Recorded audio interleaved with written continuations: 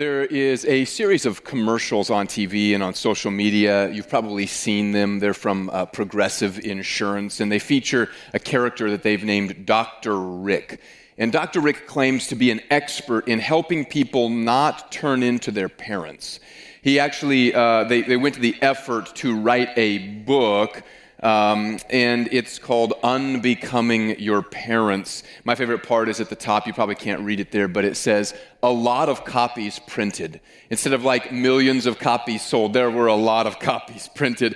And the book has tongue-in-cheek chapters like things that don't need to be announced, this is not your thermostat, and how to take a selfie.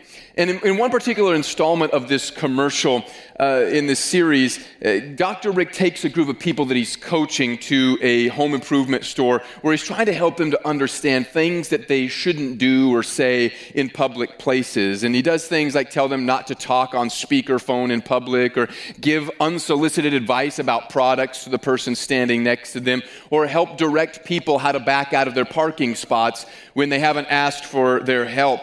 And there's this clip where Dr. Rick is standing with two of the men that he's coaching, and a young man who's got his hair dyed bright blue walks by them. And both of these guys that are standing with Dr. Rick look like they're about to explode. They just can't help themselves. And Dr. Rick is gently admonishing them, we all see it. We all see it, but the guys can't help themselves. And finally, one of them blurts out, he has blue hair. And the other guy replies, blue. And they remind me a bit of my grandma, one of my grandmas, when there was someone who had done something that was outside the social norms. Maybe they were wearing something gaudy or attention-grabbing, or maybe even they had dyed their hair a bright color. She would sometimes say something like, well, that's different.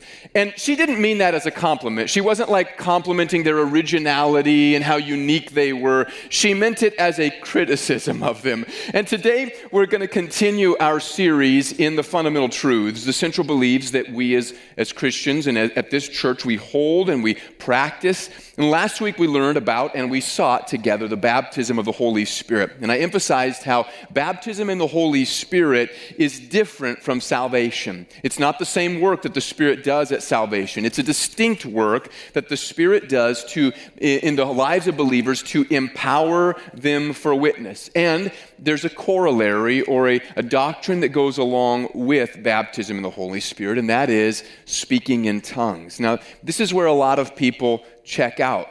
You might be able to agree that the Holy Spirit's work in you isn't done at salvation, that He wants to do more in your life, that He wants to continue to work, that maybe even you could agree that He wants to empower you in your life to be a witness for service in His kingdom. But speaking in tongues, I mean, come on. That's a little different, isn't it? When then it comes to speaking in tongues, you might be like those guys who were with Dr. Rick and you're kind of looking at people out of the corner of your eyes, just unable to control how strange you feel this phenomena is. Or maybe like my grandma, you say something like, well, that's different.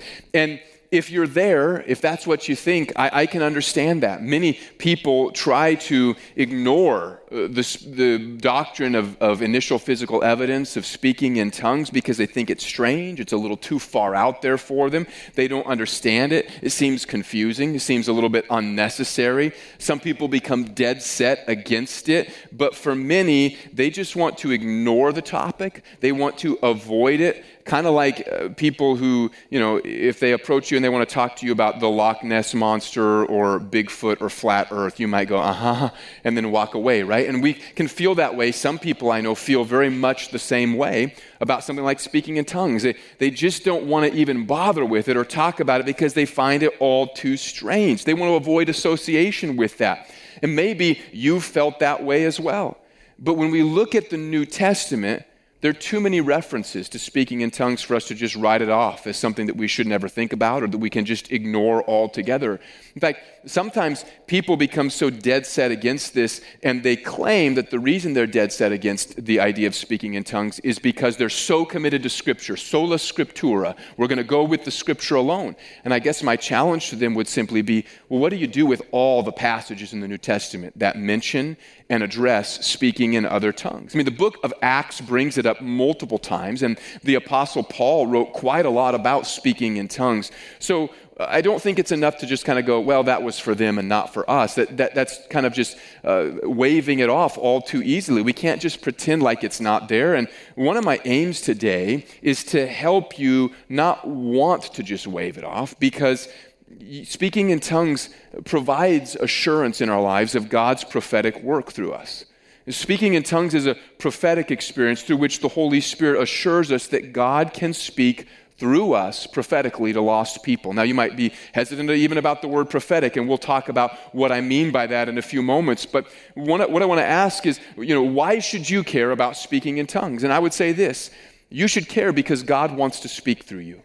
You should care because God wants to speak through you. He's given His church a mission, a commission, and He said He wants to speak through us. So let's read what this doctrine says. It says, the baptism of believers in the Holy Spirit is witnessed by the initial physical sign of speaking with other tongues as the Spirit of God gives them utterance. The speaking in tongues in this instance is the same in essence as the gift of tongues, but is different in purpose and use. God wants to speak through your life and through your lips. Did you realize that?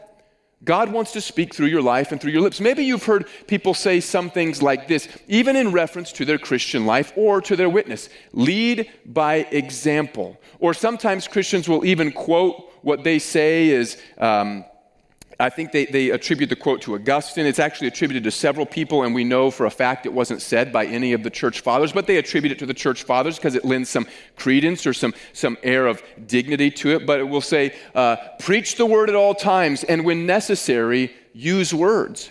I would challenge you to find that in the New Testament. In what instance does the Apostle Peter heal someone and then not follow it up with a sermon? In what instance did the Apostle Paul give anyone any money and say, oh, people will see Jesus through that? No, never is the answer. They never said, it's enough for us to just be nice. In fact, the world ascribes to niceness. It says, be kind, be nice to people. But no one is ever going to come to Jesus because you were nice. Now, that doesn't mean you shouldn't be nice. You should be. It doesn't mean that your life shouldn't reflect the goodness of God and the gospel of Jesus. It certainly should. But no one is ever going to be able to discern, because you helped them in some way, that God sent His Son Jesus, who was born of a virgin, that He grew up and obeyed God perfectly, that He died on the cross for their sins, that on the third day God raised Him from the dead, that He ascended into heaven, that He sits at God's right hand, that He's coming soon to judge the living and the dead, and only those whose faith are in Him will be saved. No one's going to get, because you gave some money to a panhandler or you volunteered at the animal shelter, that the only way to be saved is through Jesus. No one will ever discern that. You know how they will? Because your life demonstrates it, but your lips also speak it. And the baptism of the Holy Spirit and the initial physical evidence of speaking in tongues, I think, is given so that we have an assurance as believers God can actually use not just my life, but my lips. That I can't just be kind, I can also speak boldly for God, for Jesus, for the gospel. And so today I want to help you to see that. I hope that you will see it as we go through the Word of God and consider some of the passages that address speaking in tongues and find out why it is the initial physical evidence of baptism in the Holy Spirit. And the first thing that we learn about how God wants to speak through us is this, and I just alluded to it. You can have assurance that you've been baptized in the Spirit. You can have an assurance that God's Spirit has done this work in you. Jesus instructed His followers in Acts 1:4-5, while staying with them, He ordered them not to depart from Jerusalem, but to wait for the promise of the Father, which He said, you heard from me. For John baptized with water, but you will be baptized with the Holy Spirit not many days from now. He went on to tell them, you will receive power when the Holy Spirit comes on you, and you'll be my witnesses in Jerusalem and in all Judea and in Samaria and to the end of the earth. You will be my witnesses, yes, in your life, but also with your lips. And those are pretty big promises, aren't they? Especially for men that had recently abandoned and denied Jesus, that they're going to be His witnesses. How in the world are they going to be witnesses to the whole world?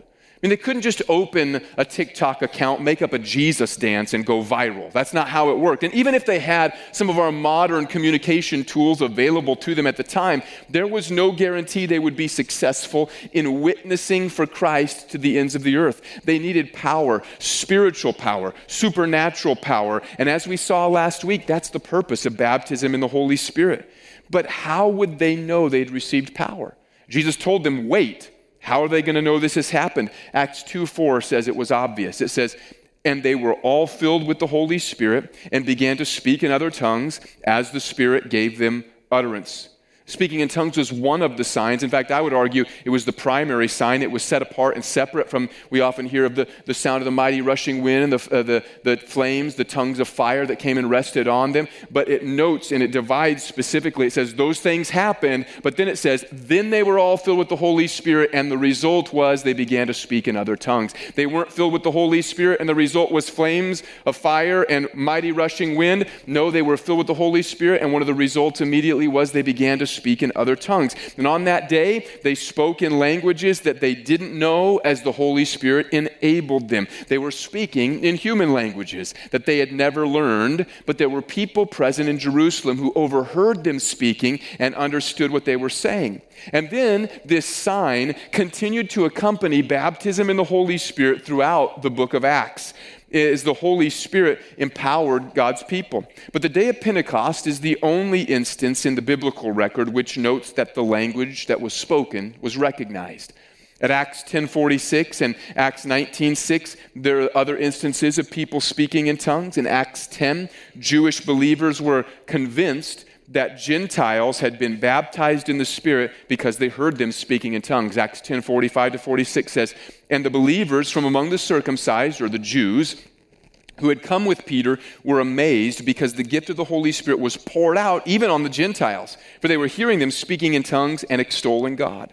Acts 19:6 tells us that believers in Ephesus spoke in tongues when they received baptism of the Holy Spirit. It says, when Paul had laid his hands on them, the Holy Spirit came on them, and they began speaking in tongues and prophesying. And in addition, Acts 8:17-18 implies that the Samaritans spoke in tongues. Otherwise, how would Simon, who was observing this take place, how would he have known that they were baptized in the Spirit? It says this, then they, the apostles, laid their hands on them and they received the Holy Spirit. Now when Simon saw that the Spirit was given through the laying on of the apostles' hands, he offered them money to be able to do the same kind of thing. How did he know unless there was some external sign? And the one that we find in the book of Acts consistently is speaking in tongues. And Paul goes on to talk more about speaking in tongues in 1 Corinthians. In 1 Corinthians 14:18, he wrote, I thank God that I speak in tongues more than all of you. So apparently, his baptism in the Spirit was accompanied as well by speaking in tongues. And from all of this, it seems that the early church expected that when a person was baptized in the Spirit, that they would speak in other tongues. That is, that the Holy Spirit would enable them to speak in a language, whether a human language or a spiritual language, that they had never learned.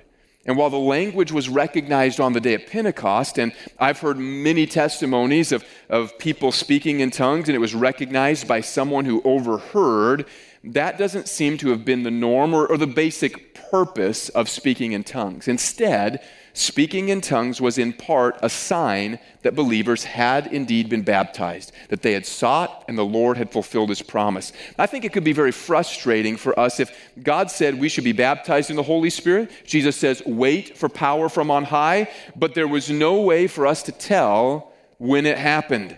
In fact, I've spoken to people who claim that they don't believe that speaking in tongues is necessary evidence that they have been baptized in the Spirit, but then they're uncertain about whether they have been baptized or what they should expect when they're baptized in the Spirit. They have to rely on a feeling rather than on sign or an evidence. Jesus told the apostles that they should wait until they were empowered from heaven, and they needed some assurance that that had happened, or they would have been waiting forever. And speaking in tongues was the sign or the assurance that they were baptized in the Spirit.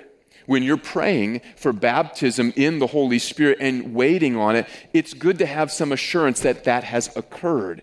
And speaking in tongues is not only assurance of that, there are also other things that accompany it, like boldness or strength and passion for the Lord. But the Bible indicates that speaking in tongues is the initial physical evidence of baptism in the Holy Spirit, that God wants to speak through you. And speaking in tongues is that assurance that you've been baptized. But speaking in tongues also does something else. It confirms that you can be a bold witness. If we look at the day of Pentecost as our example of this, I think we can see that the primary reason for speaking in tongues is the initial physical evidence of baptism in the Holy Spirit gave a sort of boldness or certainty to those who were there that day. When the crowd overheard Peter and the other believers speaking in tongues and they recognized the language that they were speaking, note that Peter, in order to address the crowd, did not continue to speak in tongues. Instead, he began to preach with clarity and boldness in their common language of the day, in Aramaic, which is what most Jews spoke at the time. He preached with such boldness and such effectiveness in Aramaic, his language, that 3,000 people were saved and baptized that day. Now get this, likely Peter was preaching in the temple courts, which means that he was on the home turf of people that he had previously been so afraid of that he had denied Jesus. He was probably there in the temple courts. This was an area controlled by the chief priests and the elders of Israel. This is the group of men who had Jesus killed. Peter had been so afraid that he denied even knowing Jesus on the outskirts of the temple, or on the outskirts of the high priest's home when Jesus was being tried. But now, on the day of Pentecost, after Peter has received baptism of the Holy Spirit, he probably is standing. It's likely the location where his sermon took place, big enough for 3,000 people to gather, was the temple courts of Jerusalem, standing in a place controlled by the men he had been so afraid of. And yet on that day, not only does he preach the gospel, but he points out, probably pointing to them as they stood about and listened, that you killed Jesus. And so he is filled with such boldness. This is what the Holy Spirit has done. I think that's the basic purpose of speaking in tongues as the initial physical evidence. Evangelist Tim Inlow, he describes it like this: if you can trust God to order your words in the spiritual language, how much more can you trust him to order your words in your own language to unbelievers? Spirit baptism is about saying the right things, first the God-inspired tongues, but also in our own languages as we prophetically minister God's words from God's heart. Did you realize, believer, that God wants to use you to minister his words to others? That's the purpose of speaking in tongues. That's the basic purpose of why God gives this evidence and this sign, to assure us that he can speak through us and that he wants to. That's even what Peter preached on the day of Pentecost. He quoted from the prophet Joel, who described a revival and an outpouring of God's Spirit that would enable all God's people, he says, to prophesy. He said in Acts 2:17-18, quoting the prophet Joel, "In the last days it shall be, God declares, that I will pour out my Spirit on all flesh, and your sons and your daughters shall prophesy, and your young men shall see visions, and your old men shall dream dreams. Even on my male servants and female servants in those days, I will pour out my Spirit, and they shall prophesy." Peter took the baptism in the Holy Spirit, and especially the initial physical evidence of speaking in tongues, as the fulfillment of Joel's prophecy that all God's people would prophesy. In other words, it was proof that God was pouring out his prophetic spirit, his spirit that empowers us to speak boldly as witnesses for God. Now you might think, I'm not a prophet. God hasn't called me. That's not for me, so this isn't for me. And while it may be true that you don't tell the future or give secret messages to people or feel compelled to share strange things with others one-on-one, that's not the only sense in which the Bible uses the word prophecy. Sometimes the word is used to simply describe boldly proclaiming God's truth in power, effective witness for God. And that's what God wants you to do, and he baptizes believers in the Holy Spirit to enable them to do that. Speaking in tongues is an assurance that God can use you to speak boldly for him. And hopefully, putting it like that helps it to make sense. Speaking in tongues is not the purpose of baptism in the Holy Spirit, but it gives an assurance that God is working in you to fulfill his purpose, being a witness for Jesus. Maybe at times in your life, even in your Christian walk, you felt ineffective. You felt like, man, I don't know how to speak for God. Maybe you've wanted to. Maybe you've tried, but you've just felt like, I don't know that I'm being effective at this. And maybe you've grown cautious and careful about speaking for God. You've wondered, is it really God speaking through me? Is God really able to use my words? Is he really wanting to use me? And I would just encourage you with this, that the purpose of baptism in the Holy Spirit and the purpose of the initial physical evidence of speaking in other tongues is to give you an assurance that God can speak through you. He can use your lips, he can use your words to minister to people.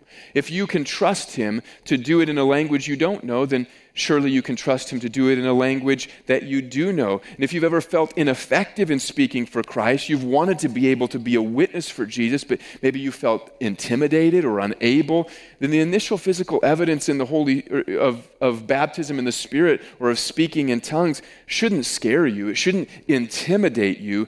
It ought to excite us.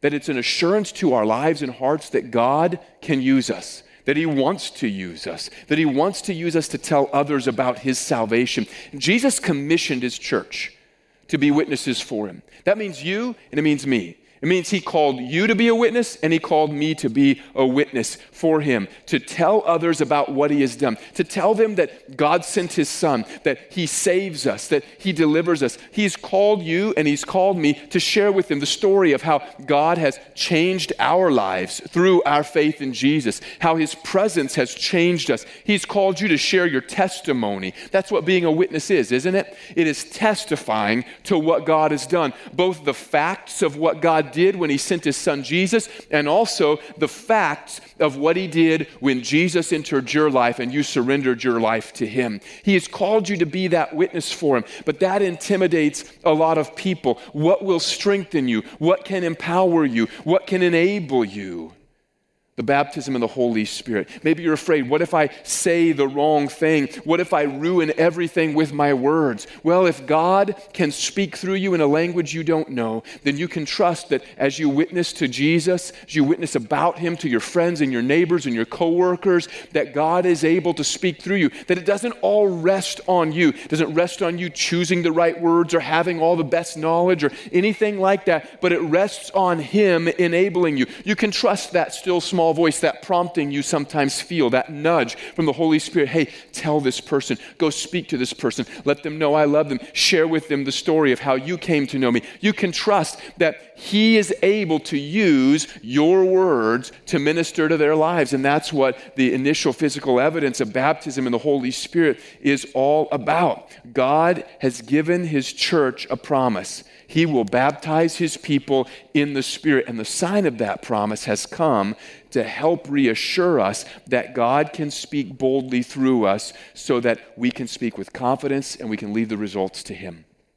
And in addition to the assurance and the boldness that speaking in tongues can give, there are several other benefits to speaking in tongues that the Bible reveals. 1 Corinthians 14:4 says that when you pray in tongues, you build yourself up spiritually. Jude 20-21 states that when you pray in the Spirit, you build your faith. When you pray in tongues, we also know that you pray with confidence that you're agreeing with the perfect will of God. Romans 8:27 says, and he who searches hearts knows what is the mind of the Spirit, because the Spirit intercedes for the saints according to the will of God. When you're praying in the Spirit, when you're praying in tongues, you can know you're praying as the Spirit directs, and you're praying exactly according to God's purpose and plans. And when you pray in tongues, you practice submitting yourself. You practice particularly submitting your voice to the Holy Spirit so that you can be ready to submit your voice to him in moments where you need to be a witness for Jesus.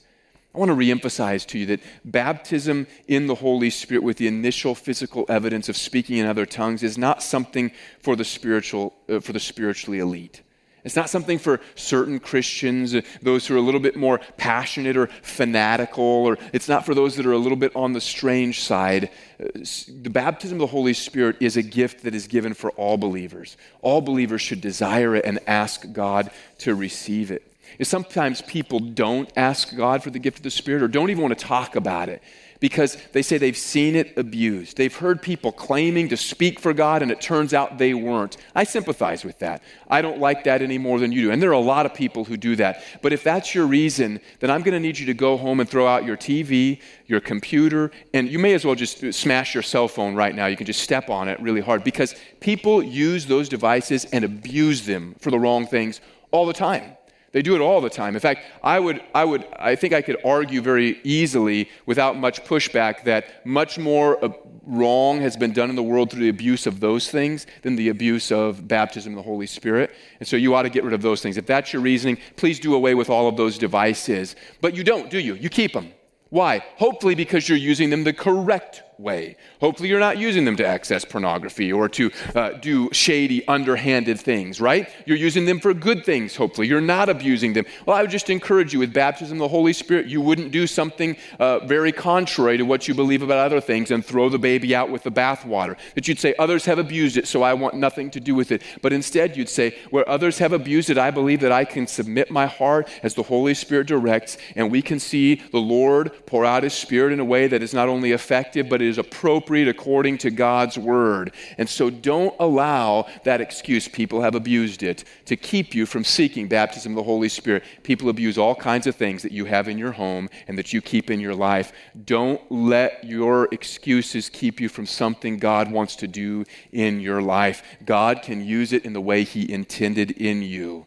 Sometimes people don't seek the gift of God, the baptism of the Holy Spirit, because they think that their personality doesn't line up with it. They think that maybe this is for people who like to crowd around altars and wail out loud or draw attention to themselves or shout in church services, and that's just not you. Maybe you're a quiet person. You like to be behind the scenes. But I want to tell you that the gift is still for you. Many people have been baptized in the Spirit in small, quiet prayer meetings. That was my testimony. I was praying by myself at a very, 5 people kind of prayer meeting by myself. I'd been prayed over multiple times in the big hullabaloos that sometimes happen around altar calls where there is baptism in the Holy Spirit. And it overwhelmed me because I'm kind of a quiet person usually. And so that was overwhelming to me, but God baptized me in the Spirit in a quiet place. Maybe He baptized you in a loud, exciting way. Praise God for that. But if you're one of those who says, I'm just kind of behind the scenes, guess what? God has baptized people in the Spirit in the seats where they're sitting. He's baptized people in the Spirit in their cars as they drove home. He's baptized people in the Holy Spirit in their homes as they sought Him in prayer. He's baptized people in the Holy Spirit all over the place. Again, I'm going to refer to Tim Inlow, who says, I believe we've over-romanticized the reception process so much that many ordinary folks exclude themselves from receiving. It's not nuclear physics. It's simple obedience. If you are firmly convinced that Jesus is the baptizer in the Holy Spirit, then wherever He is, it can happen, and He's omnipresent. You might be afraid of a bunch of hoopla, or you might be concerned that you're going to be embarrassed and that you're going to respond and you won't feel comfortable with how things are going or with what other people are saying. Maybe you're afraid that you'll respond and you won't be baptized in the Holy Spirit. And so you're afraid that you're going to be embarrassed by that, but don't be. People seek the baptism of the Holy Spirit and wait on Him to be filled all the time. The apostles waited to be filled. I waited to be filled. Many others have as well. I don't know why God's timing works the way it does all the time. Some people are baptized in the Spirit the moment they come up out of the water of baptism. Some people are baptized in the Spirit almost immediately upon salvation. Others wait and seek the Lord. I don't know why God's timing works the way it does all the time. Sometimes I think it has to do just with our simple surrender and faith. And I'd just encourage you, don't walk out on simple surrender and faith because you're afraid or embarrassed, because God is not in the business of embarrassing you. He wants to fill you. That's His promise, and He says He will do it. So then we get to this part, and I'm going to ask the worship team if they'll go ahead and make their way up. How do you receive baptism in the Spirit with this initial evidence? Well, first of all, I'd say this. What you're seeking is not to speak in tongues. You're seeking the person of the Holy Spirit. You're seeking that the Holy Spirit would fill you. You're asking Jesus, baptize me in the Spirit. And I don't want to be formulaic with this. I don't think there's just a simple 1, 2, 3 step process. But that said, I do think that there are some things that can be helpful and have been helpful to people in receiving baptism of the Holy Spirit. And the first step is initiated by you. You exercise the faith that God has given you. And often the best way to exercise that faith is just by beginning to worship Jesus. He's the baptizer. And the Holy Spirit's goal, we're told explicitly by Jesus, is that he wants to exalt Jesus, the Son of God. And if the purpose of baptism in the Holy Spirit is indeed to help you be a witness to Jesus, then it would make a lot of sense that he'll often baptize people who are seeking to exalt Jesus in their lives. And so what often helps people to express their faith and to begin to seek this baptism of the Holy Spirit is just simply to begin to worship Jesus. As they're asking, Lord, baptize me in the Holy Spirit, to begin to lift up the name of Jesus and worship Jesus for all that he's done, for his goodness and his grace and his mercy, for the way that he's been present, for his comfort, for his salvation, for his forgiveness, and to just begin to worship Jesus, to fix your eyes on him and turn your attention, to draw near to him, because as you do that, the Holy Spirit comes near, because that's his goal as well. He wants to lift up the name of Jesus. And the second step is something that you don't have anything to do with at all. You can't force it. You can't pressure it. This is all God. This is all the Holy Spirit. But as you begin to seek the Lord and you begin to express your desire, then Jesus baptizes you in the Holy Spirit. To put it another way, he fills you with the Spirit. You can't control that. You can't force his hand. You simply ask, you seek, and then you worship and expect to receive. And the final step is a cooperative effort between you and the Holy Spirit. The Holy Spirit will prompt you to speak, and you give the utterance to it.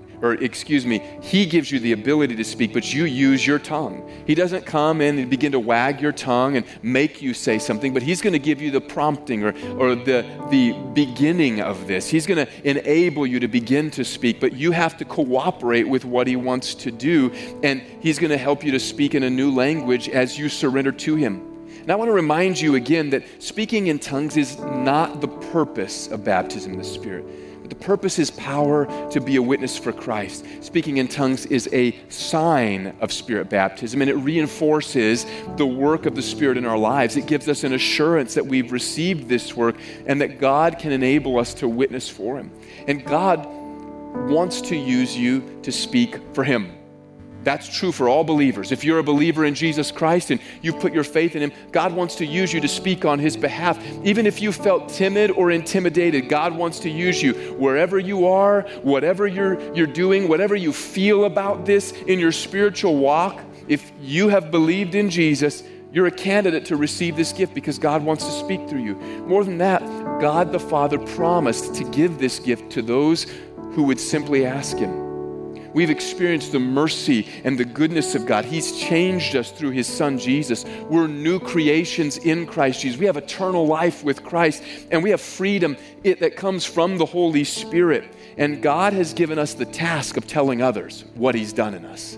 He's given us the task, and he wants us to have the privilege of sharing him with other people. And if you are in the position where you've lacked the power to do that, where you have convinced yourself that you're too intimidated, you're too afraid, you're too shy, that that's somebody else's gift, that that's somebody else's ability, that that's not you, then what I want you to hear loud and clear this morning, as I repeat it again, is that God wants to speak through you. And the way he wants to assure you that he can do that is through baptism in the Holy Spirit and the initial evidence of speaking in other tongues. And so this morning, we've left a significant amount of time from our usual service time to respond, because we want to give you the opportunity to respond.